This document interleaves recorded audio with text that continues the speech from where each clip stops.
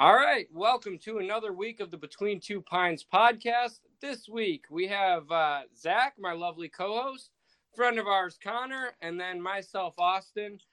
This week we're going to be kind of loose and at it. This week we don't really have an outline that we're going to be going off of, nothing too stringent.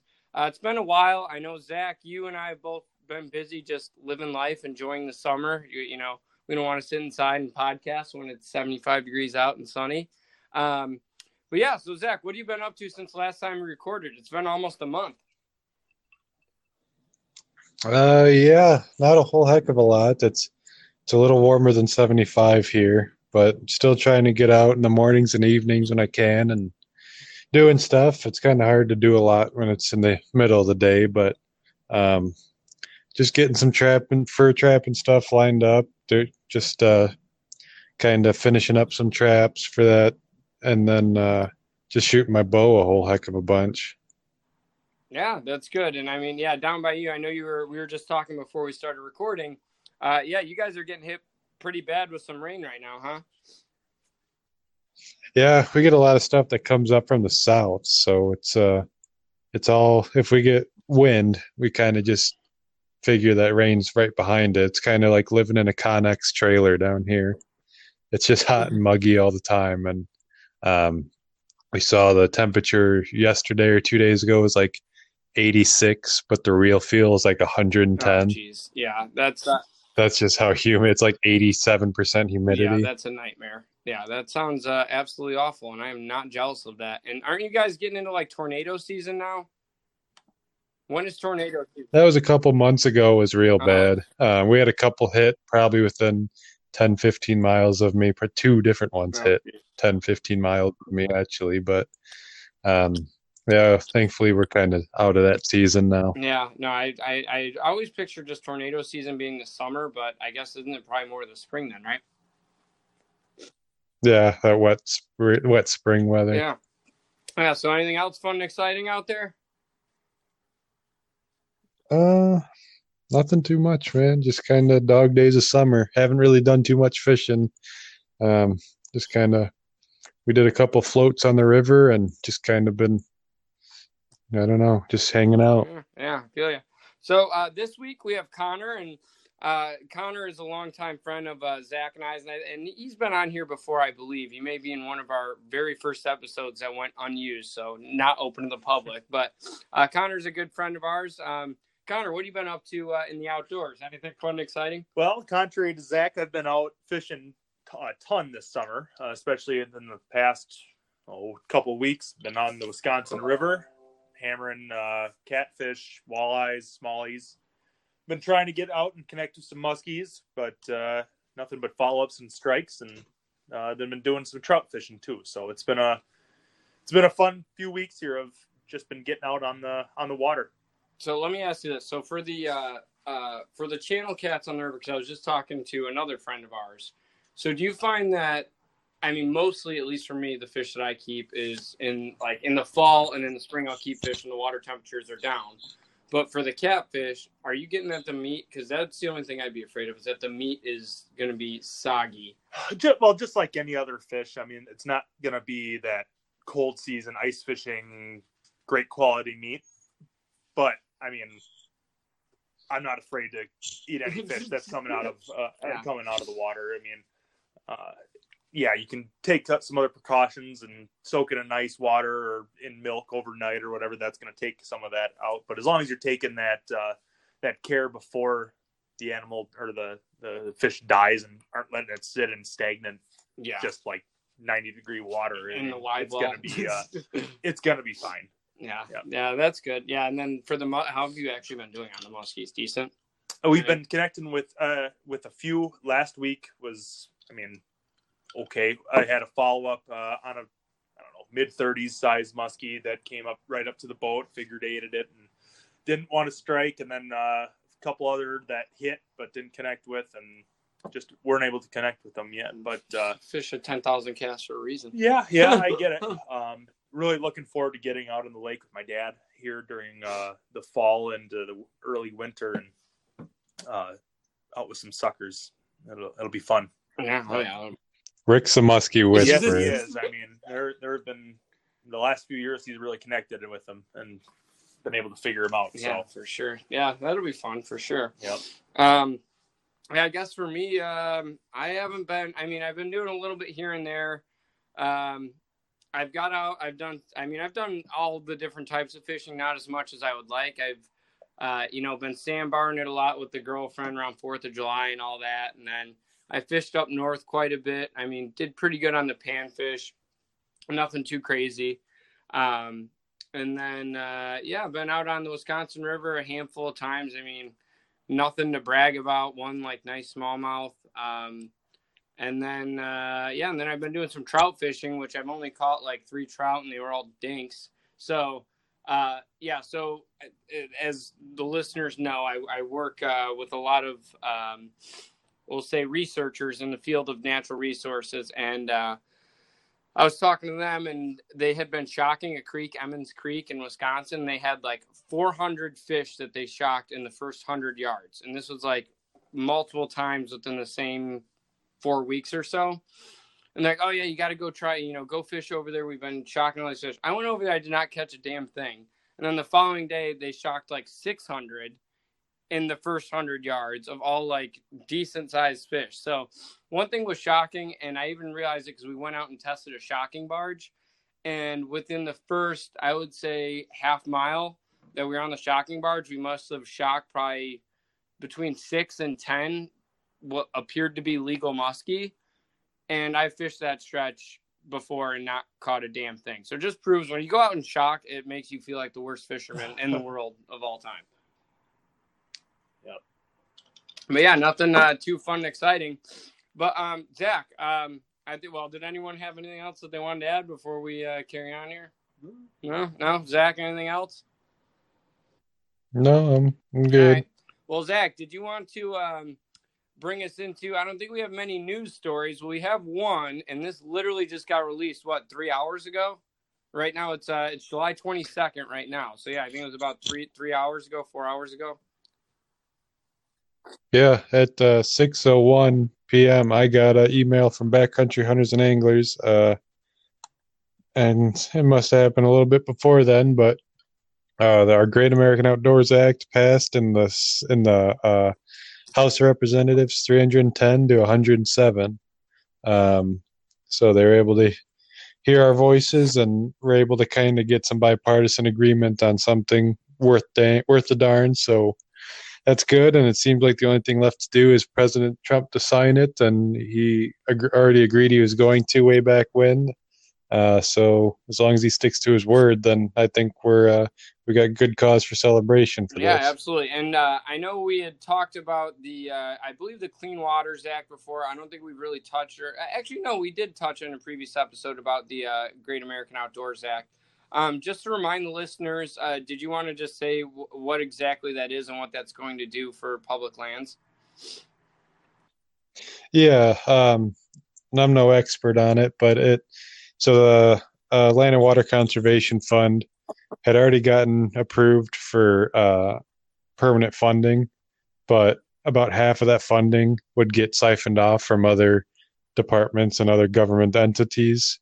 So the fund usually would get about $450 million annually, and that fund comes from offshore oil and drilling royalties. So this Great American Outdoors Act guarantees full funding, which is to the tune of $900 million annually for the Land and Water Conservation Fund, which that funds things. I think it's used in like 99% of the counties in America, but it's like boat ramps, city parks, baseball fields, soccer fields, but then it's like public land easements, public land access, public land maintenance, and then this act also guarantees like a $5 million a year for the next 5-year backlog for Bureau of Land Management and Park Service maintenance as well on top of the permanent funding. Yeah, and that's what I was reading about it, and like I said, I had to briefly touch up on it before we started the podcast. is that a lot of this money is going to be used towards land acquisition. And there's actually, I think there's a clause in the act that mandates certain amounts of land acquisition per year. So that's a good thing. So the feds are going to be buying up more land and turning that into public lands, which is good. Yeah, and now they also have enough to try and at least get a little more maintenance done as well. Mm-hmm. Yeah, and I know pre-COVID, that was, and we had talked about it in previous episodes, was how decrepit some of these structures are in the national parks and how they're hurting for funding. And now this, hopefully, which it's the government, so I'm sure they'll screw it up somehow, but should be able to actually get the funding needed to bring some of these places back to their glory. Yeah, it's very exciting. Yeah, it's going to be awesome. Was there anything else? Anything else in the news, Connor? Anything that you want to add? Anything you've heard about? No, but I did have a question about the vote, I guess. Zach or Austin, you said that it was a 300 and something to 100 and something vote. Is that correct for approval? 310 to 107. Do you know why? Or because I know that it was almost unanimous in the beginning stages of it all. What changed that, or I guess what was the reasoning for the votes for no? Did you know about that? Or? Yeah. So, well, Zach, if you want to touch on it, I read a couple articles that kind of touched on that. Well, you go ahead. They have a link here for seeing who voted yes and no. I was going to try and look up, but go ahead. So the article that I read was, and it was out of Utah. So I think there was 2 Utah or representatives that voted against it. And we have to realize that this act went in before COVID. So this is like a pre-COVID act, and then COVID happened, and then it carried over into COVID era. So what at least the 2 representatives from Utah were saying is that basically, how could we take it's frivolous to require more lands or money to be allocated to buy more lands, public lands, when we're in an economic depression, and that this money should be used for stimulating the economy or should be used for defunding the police or whatever the hell else they are. Who knows what their prerogative is, but basically the argument was that they would rather spend the money on other projects as opposed to this one. So I don't think anyone was quote unquote against it. I think it was just that the money could have been used for elsewhere. Other purposes. Yeah, okay. Exactly. And is that a specific thing, other project that they were discussing was something like, or were there other projects that they specifically said, or was it just in general, like we're in the middle of a pandemic and... So the one that I saw quoted, and I'm going to find the exact, there's the article right there. I believe that they quoted something about like veteran. Yeah. Okay. So here's a quote from Representative Lee, Republican of Utah. He said, "At a time when the federal government is running deficits of almost $1 trillion a month, it is absurd that Congress would pass a bill that would make spending for more land acquisition mandatory. Why should the federal land acquisition be made mandatory before the benefits for veterans or funding soldiers, sailors, airmen, and Marines?"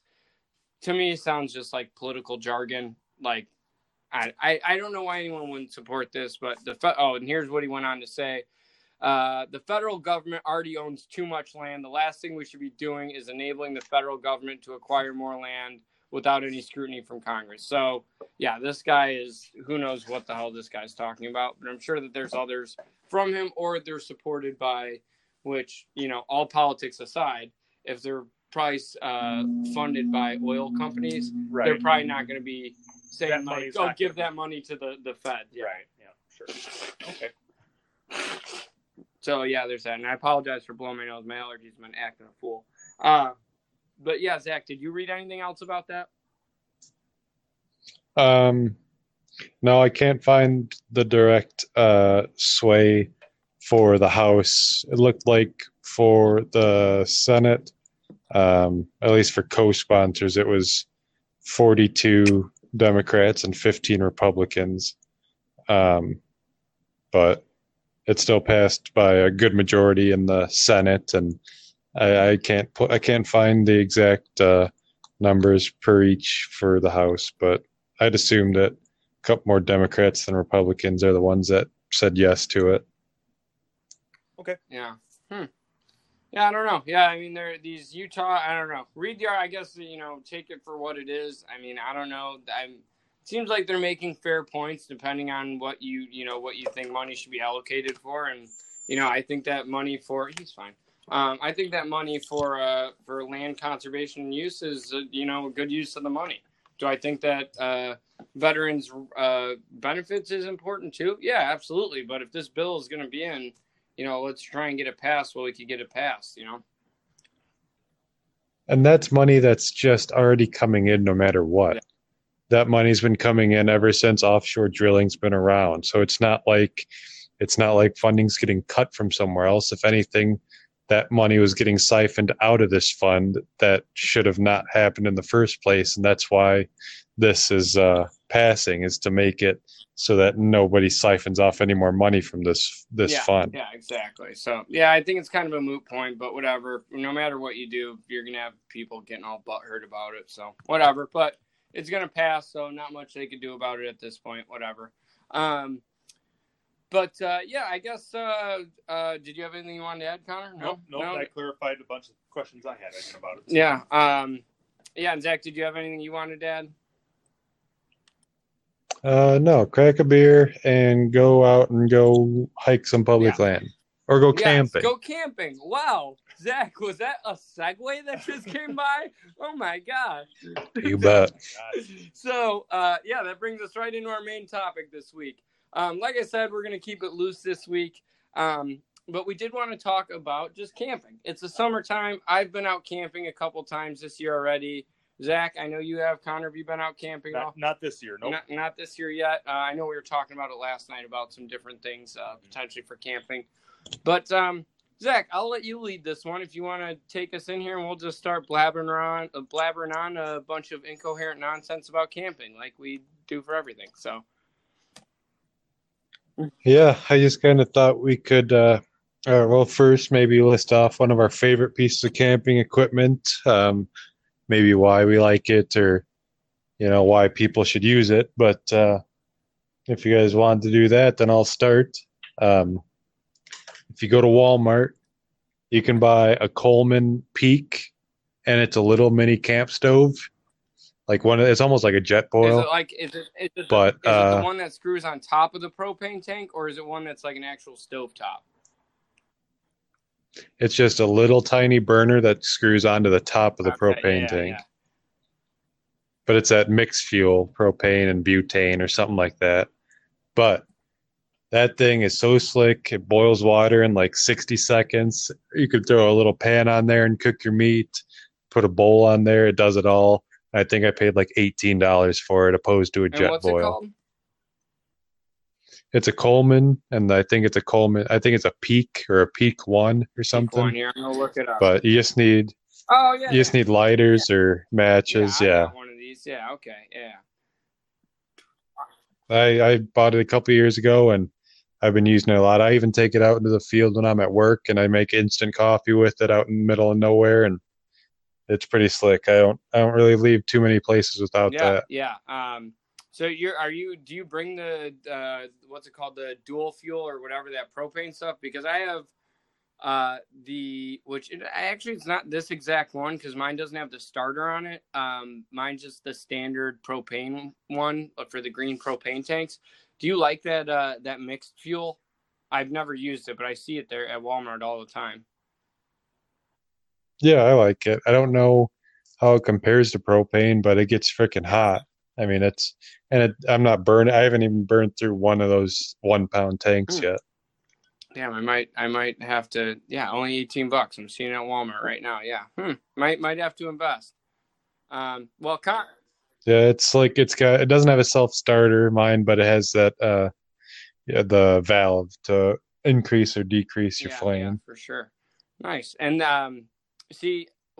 all right, we'll let Connor go. So I'll swing back around this. So Connor, what do you got that you like bring? What's like something that I can't go camping without?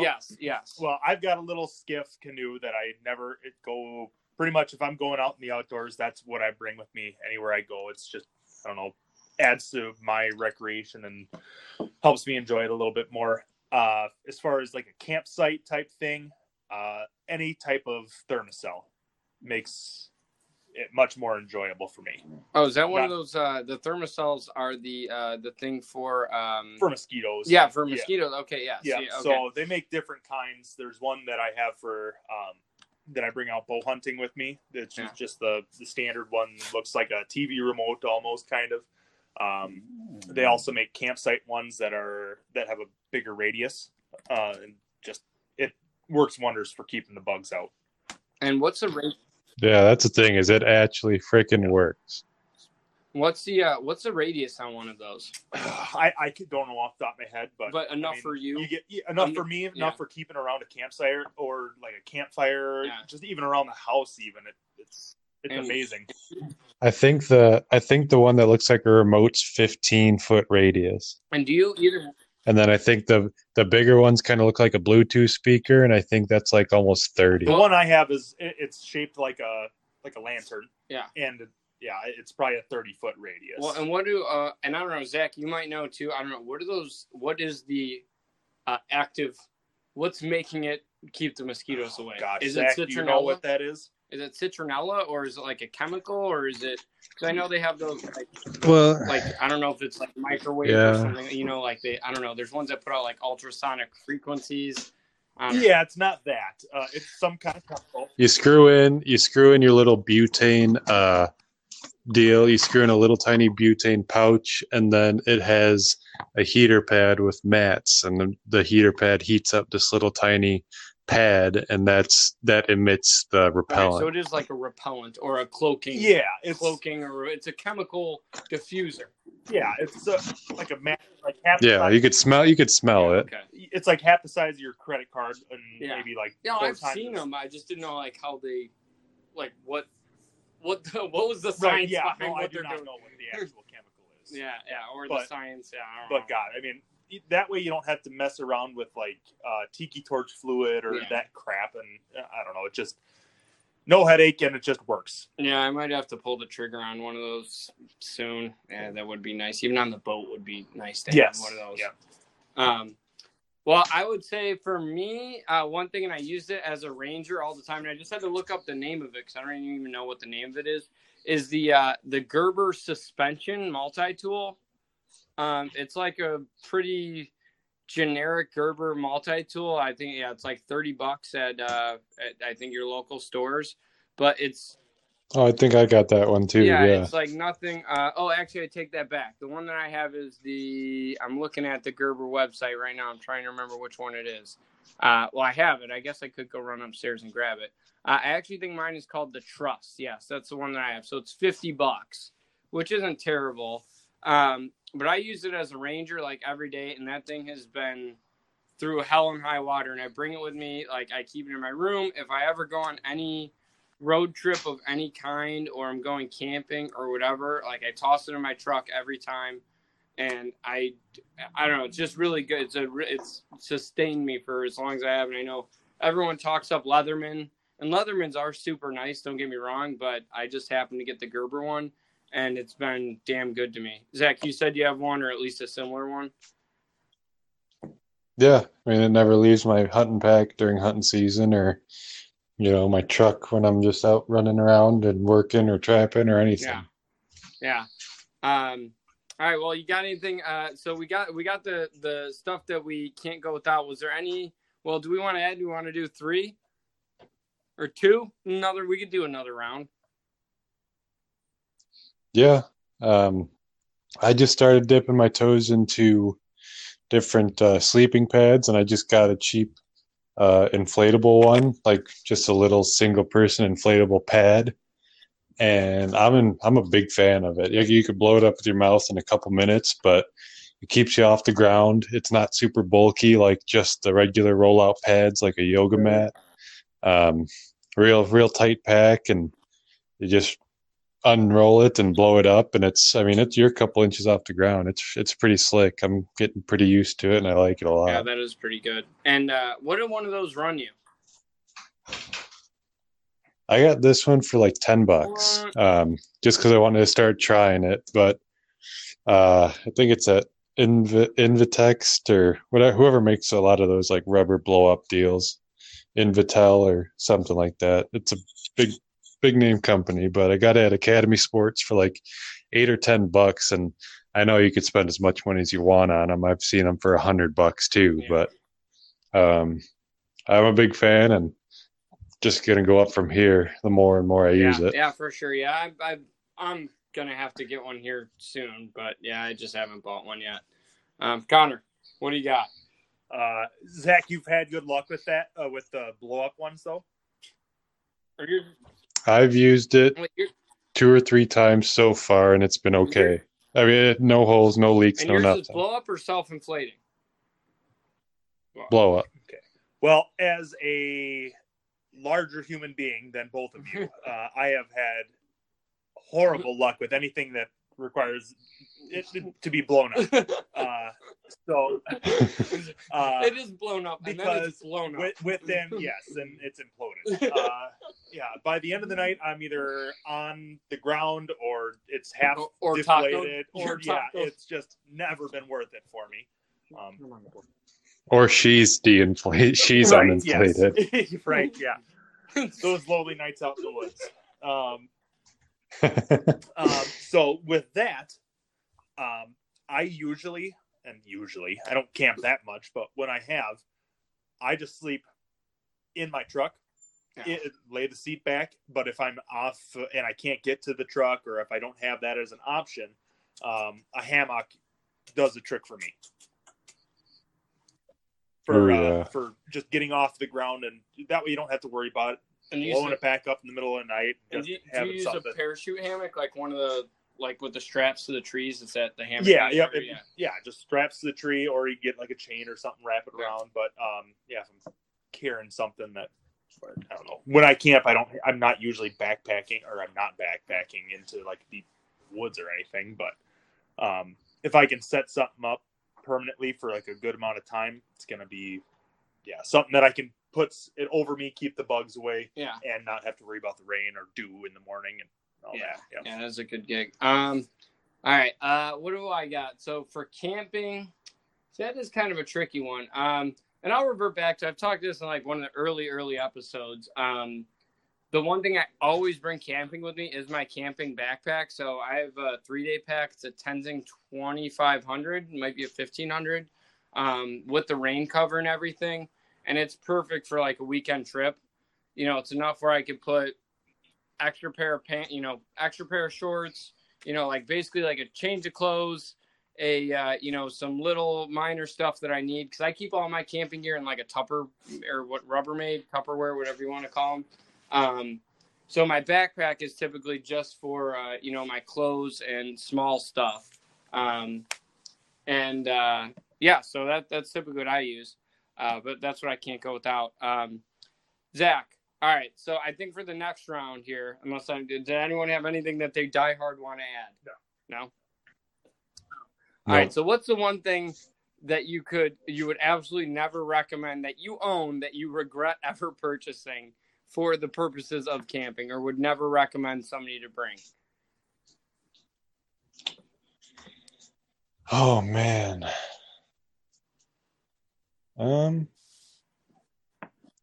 I don't know. Somebody else go first. I gotta think about that. So I'll go, and this is actually like a love-hate relationship that I have, and it's gonna go complete opposite of what Connor just said, is the hammock. And I'm a side sleeper or a stomach sleeper, and I got a rain fly for mine finally. So now I have a rain fly for mine, and I'll grin and bear it when it comes to I would rather hammock than go on straight. Actually, no, I shouldn't say that. I would actually go straight out on the ground with no pad rather than a hammock. But if it's, wet ground or whatever, I'll grin and bear it when it comes to a hammock. And I'm not a big dude. I'm 5'8". I am not a big dude at all. And bro, my back gets so cocked.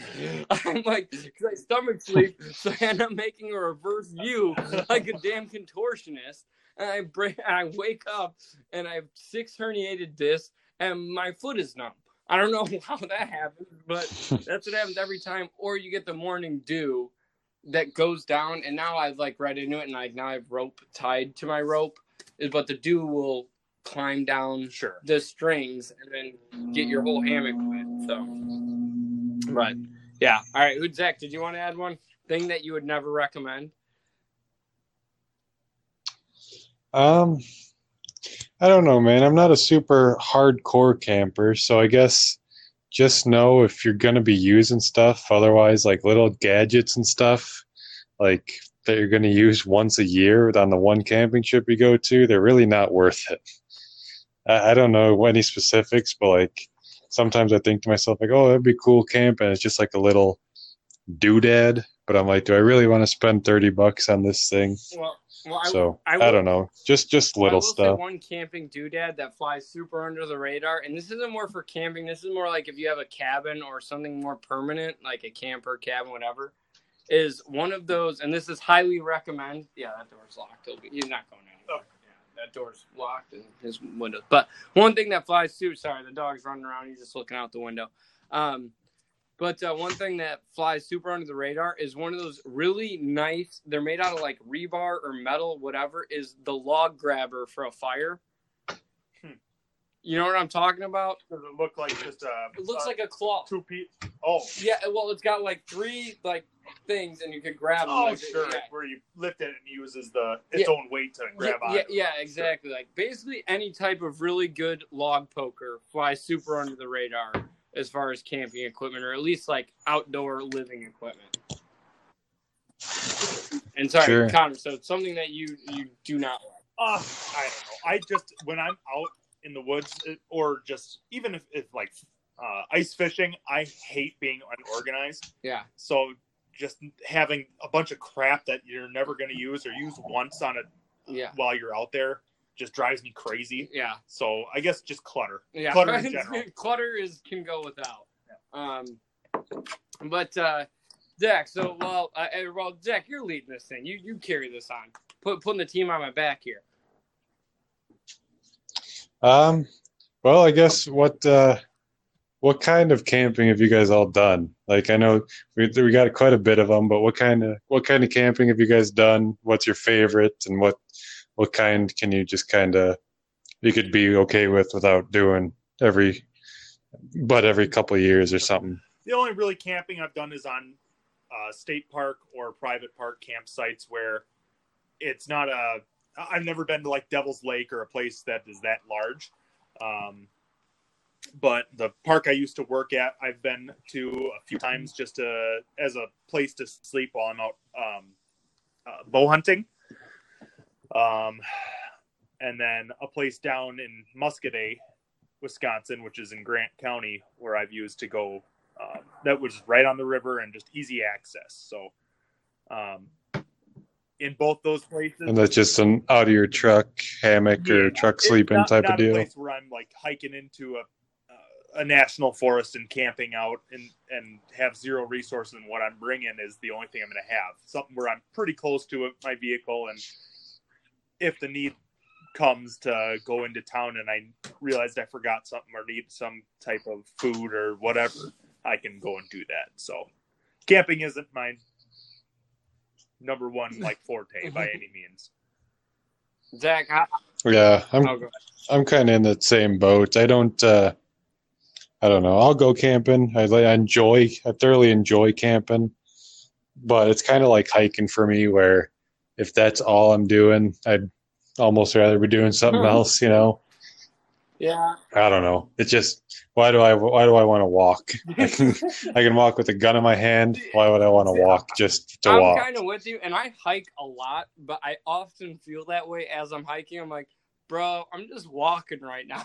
This is right. White people shit. Yeah, unless there's like a waterfall or something I'm trying to get to, I feel very much like I'm like a purpose. Yeah.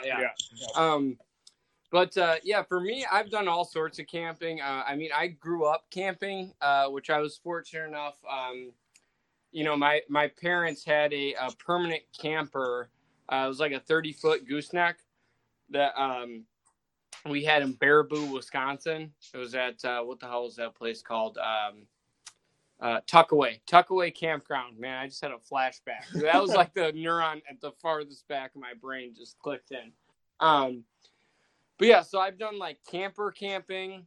My brother had a pop-up for a little bit, and I mean, I never camped out of it, but he had one. I've done sandbar camping. I've done hammock camping. I've done where I've camped and literally just slept in the backseat of my truck. I've done plenty of tent camping.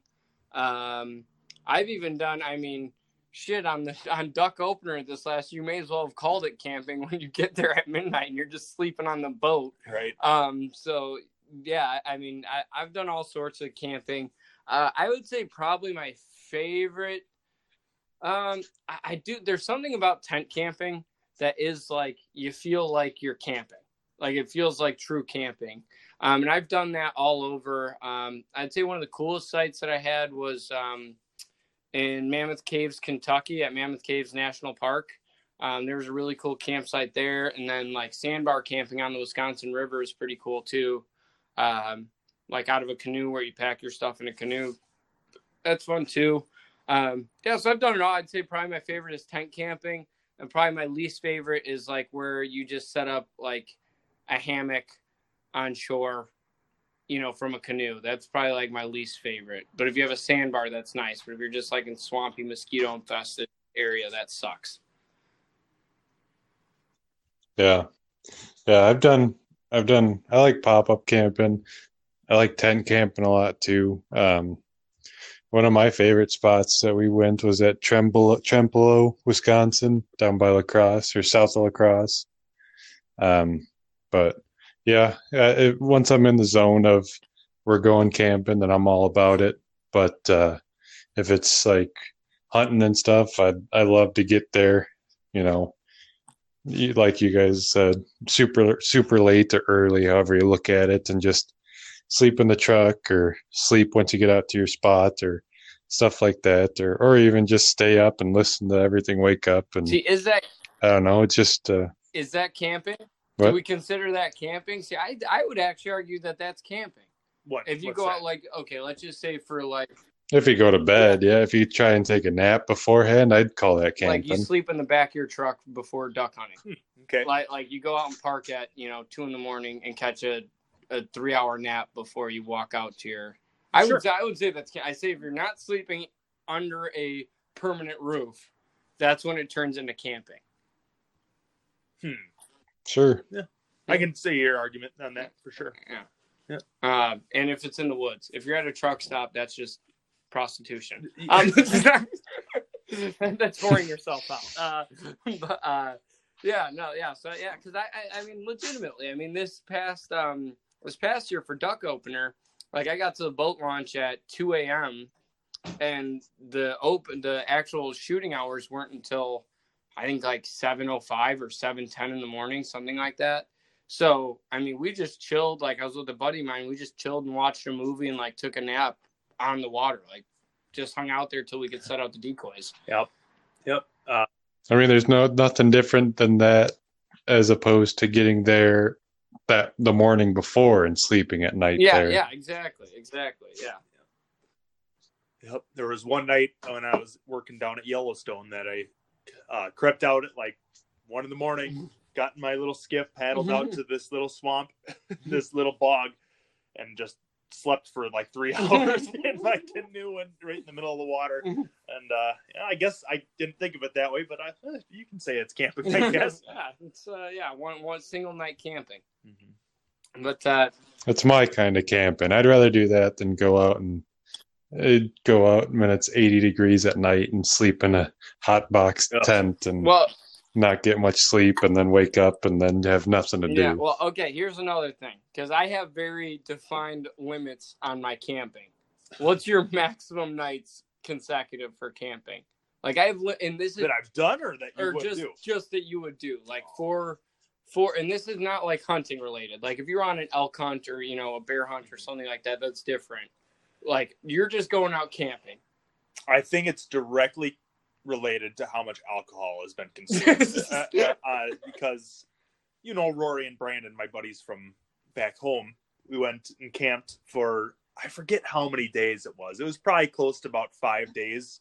I don't know. We were kind of catfishing, but not really, down in North Carolina.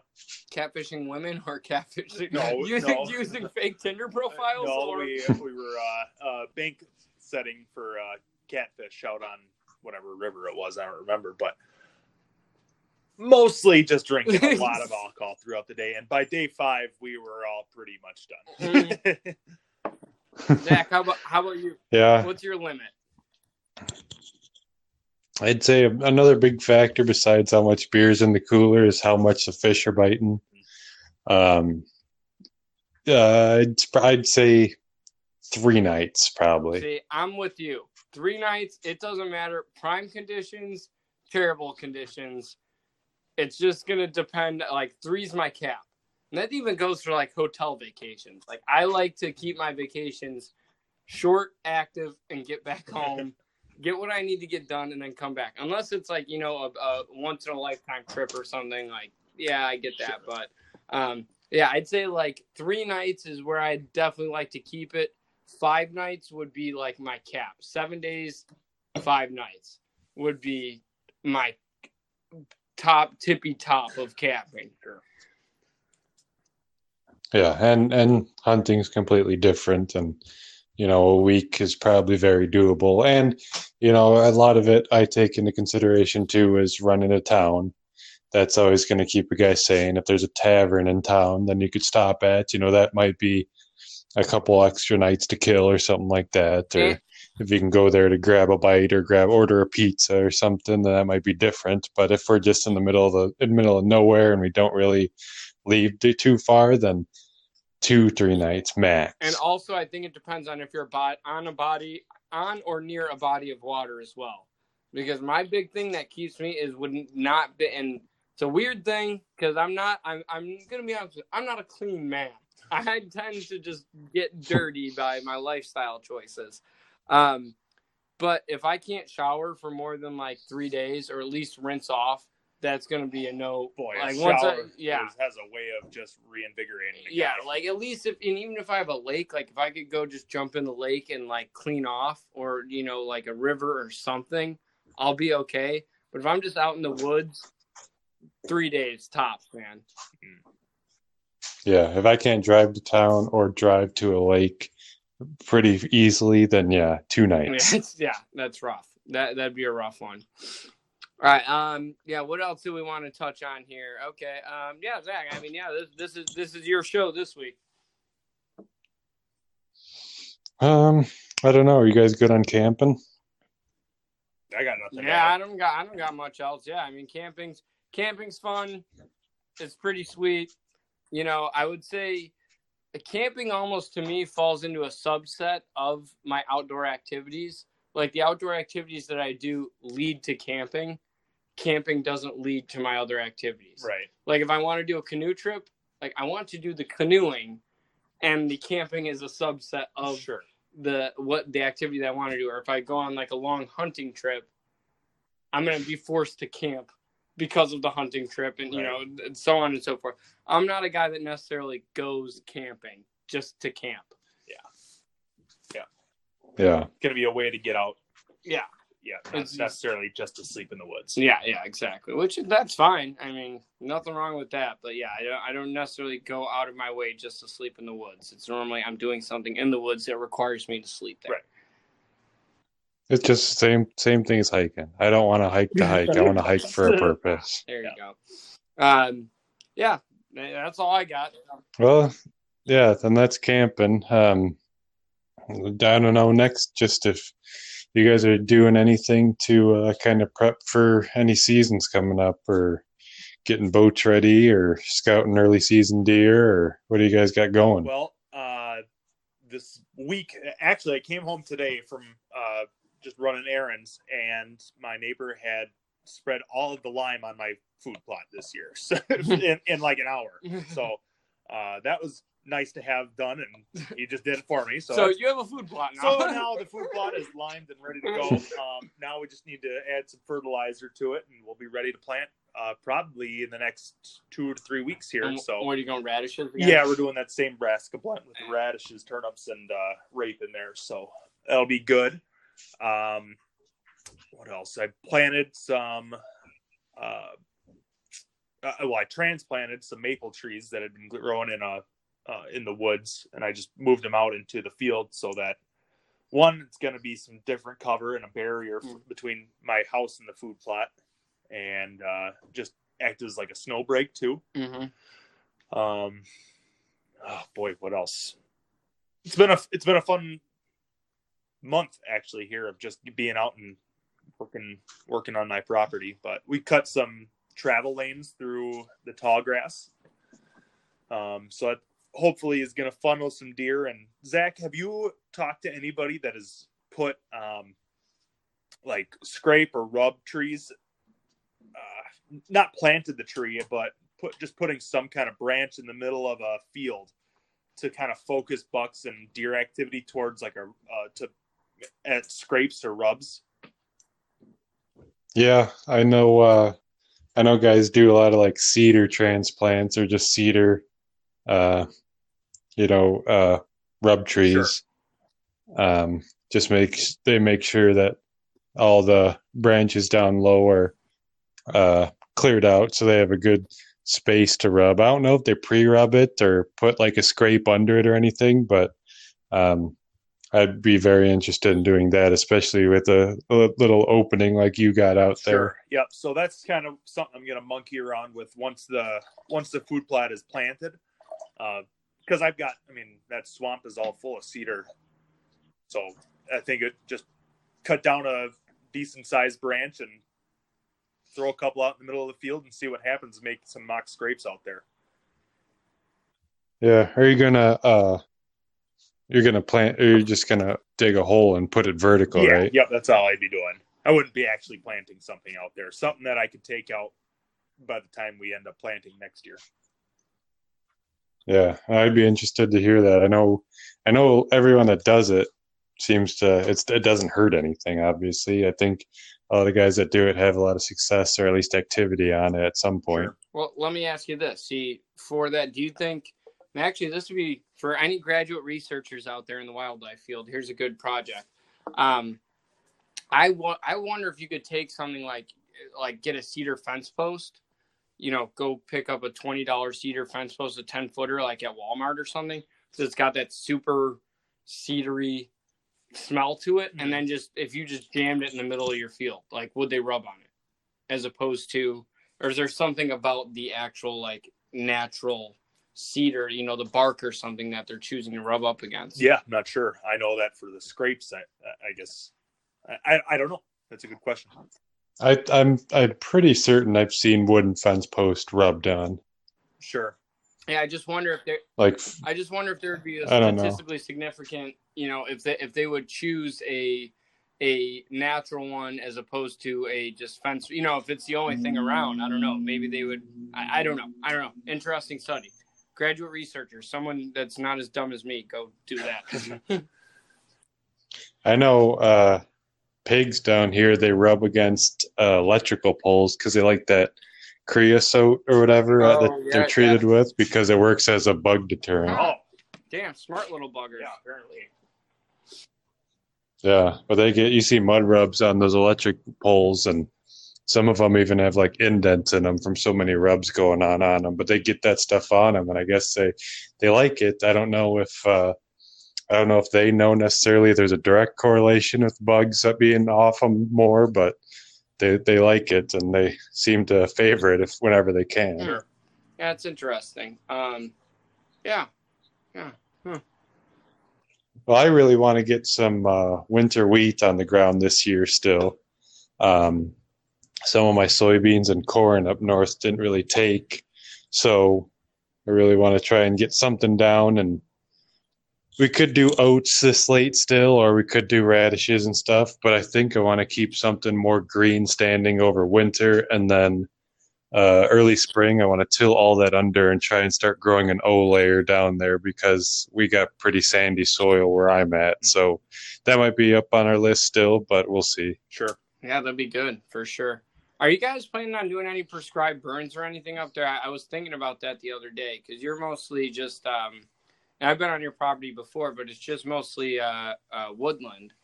You're not going to do any burns or anything, are you? And you don't do any burns on your property. On my place, Yeah. I'm trying to convince everyone that we need to on our food plot because we have 6 acres up front that got cleared out. It was timbered for red pine, and it's been just new growth ever since, and we got it cleared, and we got 1 acre cleared for a food plot, and I really want to burn it. And then our 10 acres is pretty clear besides like sandy vegetation and cedars. So we have burn potential, but I just want to make sure everyone's on board. Maybe we could start with that little 1 acre burn on that food plot first. Yeah, because I know in Wisconsin it's fairly easy to get a permit to do that. Yeah, well, yeah, I didn't even know. I don't know all the permitting stuff, but I know different states I've lived in, you just needed to call ahead of time. Yeah, that's essentially what the permit is. The permit is essentially like, did you call? Yes. Okay, here's your permit. Yeah. And then you don't burn any property, right? No, I haven't, and I don't think I will. I've thought about that in the past.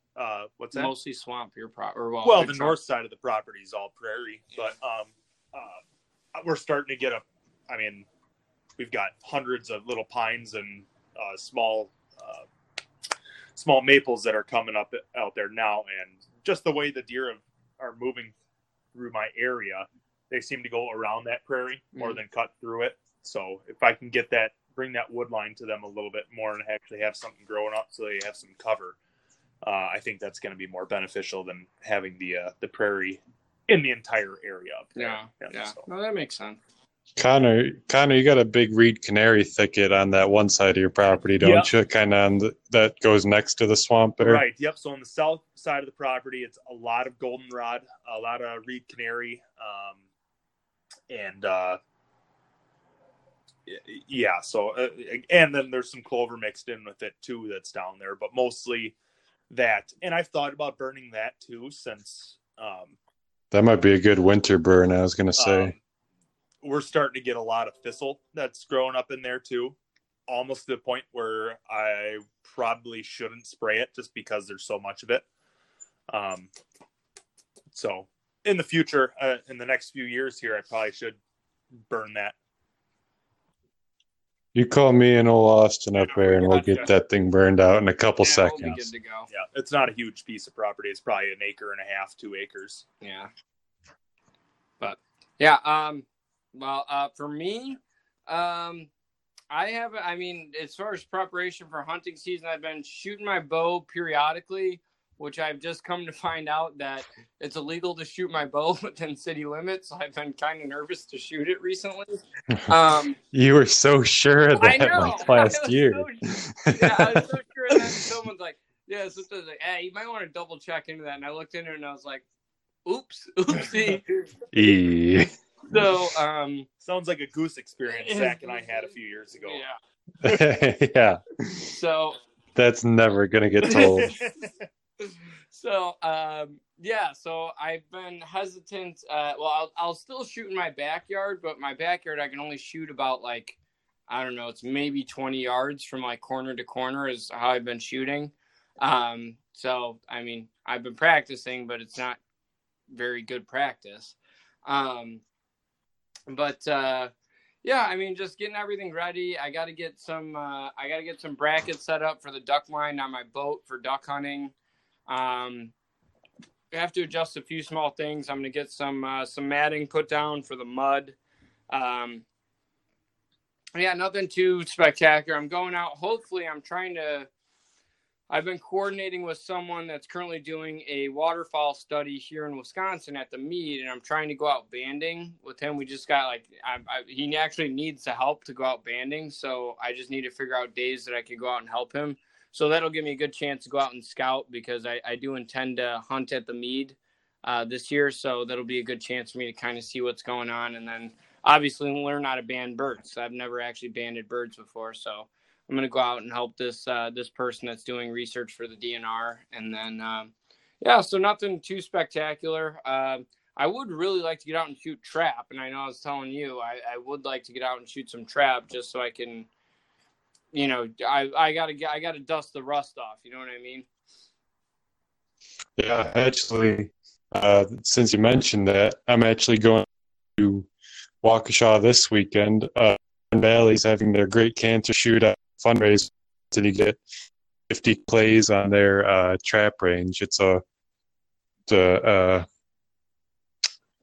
forget how they call it, like a field trap range or whatever they call it, where it's just a bunch of different flyers at each station. Yeah, so you go through, sporting clays. Yeah. So if you guys are interested and want to come down for the day, it's on Saturday. Think about it. But that's what I'm planning on doing. We'll talk. Yeah, we'll talk. We'll talk. Yeah, we'll talk off the air because that might be in the realm of possibility. Yeah. But yeah. But anyway, I was. Oh, sorry. You done, Austin? That's pretty much it for me. Nothing too exciting. I mean, I've just been more focusing on enjoying the summer than getting ready for fall. Because as much as I love to get ready for the fall, summer is short-lived in Wisconsin, so I try and make the most of it. Yeah. No, I've been getting my traps dyed, my fur traps for this next fur season. I'm pretty excited. Might have some big news sooner or later about all that stuff. Got a lot of irons in the fire right now, but while I'm still here, I'm trying to find out some summer patterns for deer where our bow season comes in so early that I can hunt these deer on summer patterns. So hopefully I can get a few in the freezer. What is your start date there? September 15.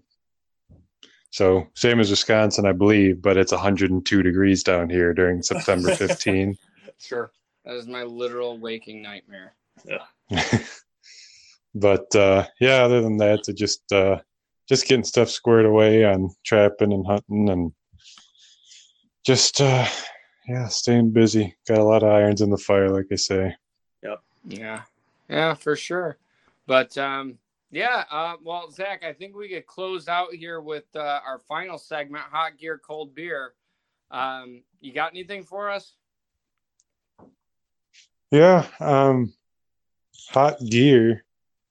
I recently purchased I purchased a couple traps, a big Duke cage trap. I'm excited to at least try for some bobcats this year down here if I do end up trapping down here. It's a 10 by 12 cage trap, but I've also purchased from Dunlap Lures a lot of lures, scents, and baits.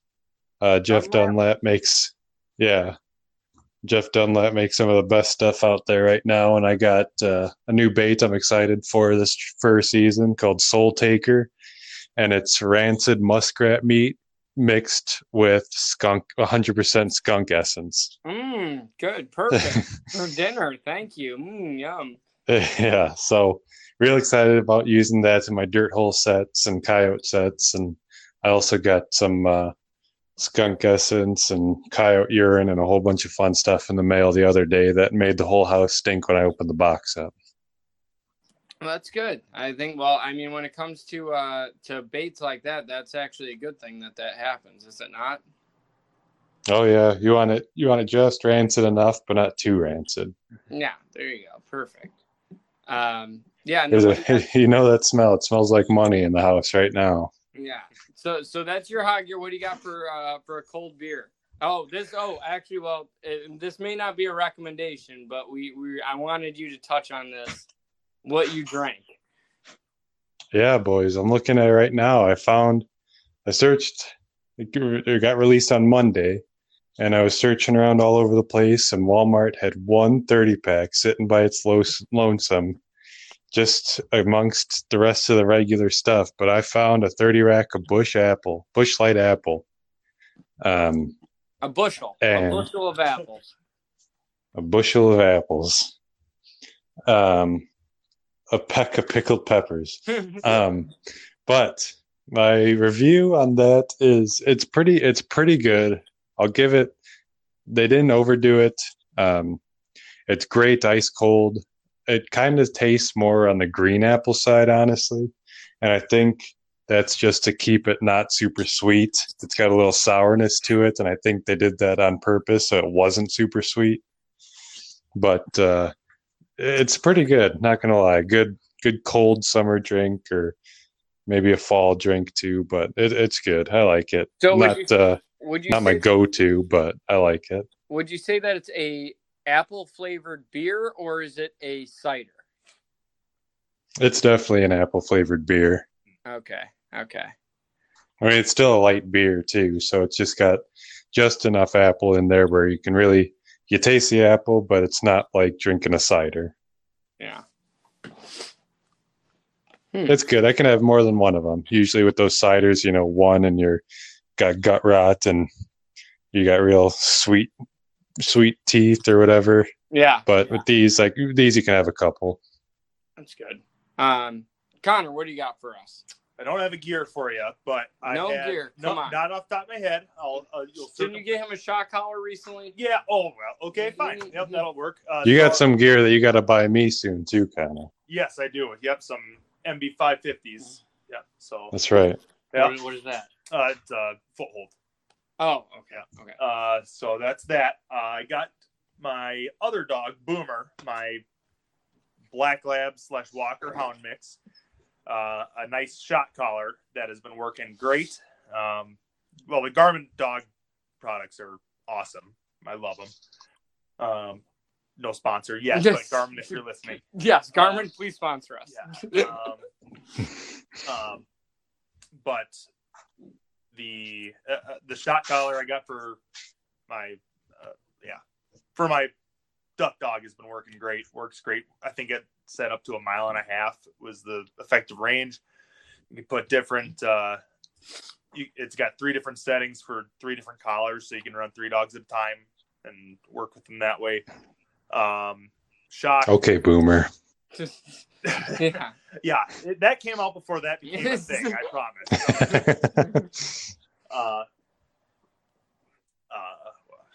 Yeah, that's that. And so does a GPS. So that collar? Does it actually? Can you like get an app or something where it will GPS track? So that's not my GPS one. This one, my Beagle has a GPS one that I've been using. What was that? Garmin Astro, I think it is what it is, and that thing is phenomenal. 3 miles with the collar that I have for him, which is just their basic one, and I mean it hooks up to my watch. I mean, it's got all sorts of different features. It lets me know where my little Beagle runs off to, which is pretty. Does it have the setting where it'll tell you if it's treed? Yes, it has treed, pointing. It has those settings. I don't have that just because my Beagle is just my rabbit dog, but it will tell you the same product will tell you if it's treed or pointed or whatever you're using it for. Yeah, that's awesome. Yeah. Like if AJ starts circling around and loses the track, a lot of the times it'll indicate that he's treed. So it's nice to know that, he stopped running and that rabbit is either tucked away or he's lost the track. Sure. And when he's on his loops, if he loses it, does it track his track then so you can go back and try and pick it up again? Yep. So it'll show you and it'll I'm trying to figure out how to describe it. It's almost like a jet trail. Like if you're it'll taper off, and as he moves on, it just shows where he was within the past minute. Yeah, like 5 the game minutes, of Snake whatever. or something. Yeah. So it'll show where he's been, and you can go try to pick him up where he's at and kind of see the trajectory of where the rabbit is going, and if he's starting to circle back. Well, okay, now AJ's starting to circle back. That rabbit's probably going to be coming through here soon. Yeah. So. All right, so now that's pretty slick. What do you got for a cold beer? Belgian Beavers peanut butter porter. That's a mouthful. Out of Denver, Colorado. Okay, where'd you get that from? I'm going out from? of my native state. I am sorry, Wisconsin, but that is some of the best peanut butter porters, which are now becoming a thing that I've had. Michaela and I picked up 12-pack of that the other day, and it was pretty darn good. I've noticed that a lot of peanut butter porters are either so light on the peanut butter that you really can't. I mean, it's not enough that you want, or it's like spot on. Yeah, this one is, you could definitely taste the peanut butter in it, and it almost has that bourbon barrel stout strongness to it. I can taste it in the back of my tongue right now. Oh my God, it's pretty stinking good. Love it. Yeah. So that's my hot beer take. That's my expertise. Cold beer. Cold beer. Yeah. Yes, cold beer take. Well, for me, for a hot gear, I don't have anything yet, but I'm very excited. It should be coming in on Friday. I got a Masterbuilt 36-inch digital smoker that I'm very excited about, that is coming in. Like I said, in the next 2 days. So I'll chime in on that. My dad has the same one, and it's been great for years. So I'm preemptively saying it's a hot gear, but I don't know. I am sitting on the edge of my seat waiting. But we will find out. I'm gonna be putting all sorts of weird stuff in there. I'm not gonna lie to you guys. Everything's getting smoked. Everything, you name it. And actually, Connor and I were talking. I do have some moose meat in the freezer. I was actually thinking about making some smoked moose jerky with it, but I almost feel like that would be bad. Like, it would almost be a waste of the moose meat. Like, I feel like it should just be in a dish. Rare on a steak. Rare in a steak. That's how moose should be. Well, this is ground. This is ground moose meat. So it's basically going to be like a moose burger, or like in a skillet or something like that. But whatever the case is, I got a Masterbuilt smoker coming in, and that's my hot gear. And my cold beer, as everyone here knows, I'm not much of a beer drinker. But my birthday was yesterday. Everyone wished me a happy birthday, goddammit. So I got a bunch of alcohol for my birthday, and there's one in particular that I got, and I'm a big whiskey guy, but I got this whiskey. It is called Screwball Whiskey. Have you ever heard of this? Oh, the peanut butter one. Yeah, so that's what I got. I had never had this before. And everyone's like, "Oh, you never had this?" I don't know. I've never had it either, but I've been dying to try it. Yeah, so I got this Screwball peanut butter whiskey. It is really good. I had one little shot of it, like, before, because I didn't want to. I was afraid to drive home with an open container, but I did crack it and have a little swig of it before I drove back, and it's damn good. It is very damn good, and so that's my recommendation. I mean, it tastes like. I don't know how to describe it. It doesn't, it tastes like peanut butter. I don't know. It's literally what it tastes like. But it is very good. And I got a few other ones from which I'll review, because I've had them, but I'll save those for other weeks. So I got a peanut butter, I got a caramel turtle, and I got a chocolate whiskey. So I got all the bases covered. And I got a bottle of Gentleman Jack, which I'm very excited to try as well. I've never had Gentleman Jack. So I got a lot of whiskeys I'm going to be rating for the next few weeks here. Good stuff. I got a couple things with all that. Number one, we went out to eat the other night, and Tracy got a drink that was called the Elvis Presley, and it was Screwball peanut butter whiskey, bacon vodka, and banana vodka, because that was Elvis Presley's, like, one of his favorite foods or whatever. Wait, hold up. You said Screwball peanut butter bacon? Screwball peanut butter, yeah, bacon, and banana. It was in a drink? This was all in a drink? Yeah.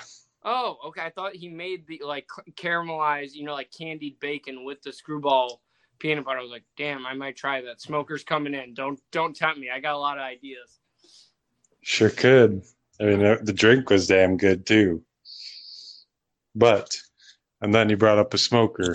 I smoked pork butt for 18 hours on Saturday, and big thumbs down to Smoke Hollow smokers, because I'm pretty sure I burned that thing up and now it's broke. Oh, Jesus. But at the expense of 18 hours. I don't know. It's the whole board where I punch in the time and temperature is just bugging out. Like, I can't even do anything on it, but it did make me a perfect pork butt. Well, I've been hearing that, and that's why I got the Masterbuilt. Is all of the reviews that I see, which Smoke Hollow, if you sponsor us, I'll change my mind. But all the reviews that I see on Smoke Hollow, that seems like a common problem.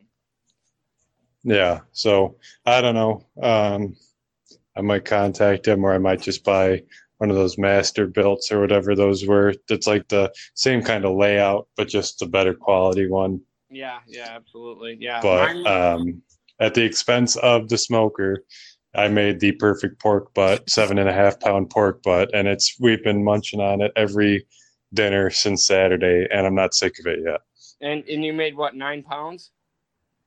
It was 7.5 pounds, and I did a 12-hour brine the day before, took it out, patted it dry, rubbed it with a spicy brown mustard, and then I did a dry rub of Slappy Mama Cajun hot rub, and then smoked it for 18 hours at 225. Yeah, I'm gonna Zach. Now that I got the smoker, me and you are gonna definitely be going tit for tat with some recipes. But yeah, that sounds amazing. So yeah, that pork roast was only like $30 a pound or $40 a pound. That's it. Yeah, when you look at it like that, yeah. That's it. So I mean, it was $1.50 a pound, so it was a hell of a deal, but at the expense of that piece of garbage. well, at least you got something out of the deal. Yeah, I think that closes it for this week. Was there anything either one of you guys wanted to add or talk about, anything that we missed? Nope. It's getting close. This cooler weather in the past few days has really gotten me amped up for the fall. So that's all I have to add is that I'm getting pumped now. It's almost here. Yeah. I'm with you. But all right, well, I think we can close it out. This was so this was I think this might be episode 20. 19. Oh my god. Okay. Tracy. And Zach is dead. Zach, are you okay? I'm fine. So, perfect closing to this episode. We'll close out. As always, you can follow us on Instagram. We are at Between Two Pines on Instagram, or at Between Two Pines Pod on Instagram. And then we're on every major carrier for podcasts. Follow us. Let us know how we're doing. If you are a professional in the field, shoot us a DM. We would be more than happy to interview you. And as we kind of close out the summer here and get into fall, I think we're going to definitely get back into more regular, an episode every week. I know it's been summer. We've been real bad about it, but we have lives too. We're just trying to enjoy ourselves. So as fall gets closer, expect more regular episodes. So thanks again. Let us know what we're doing and follow us and listen to us more. Thanks again. Bye.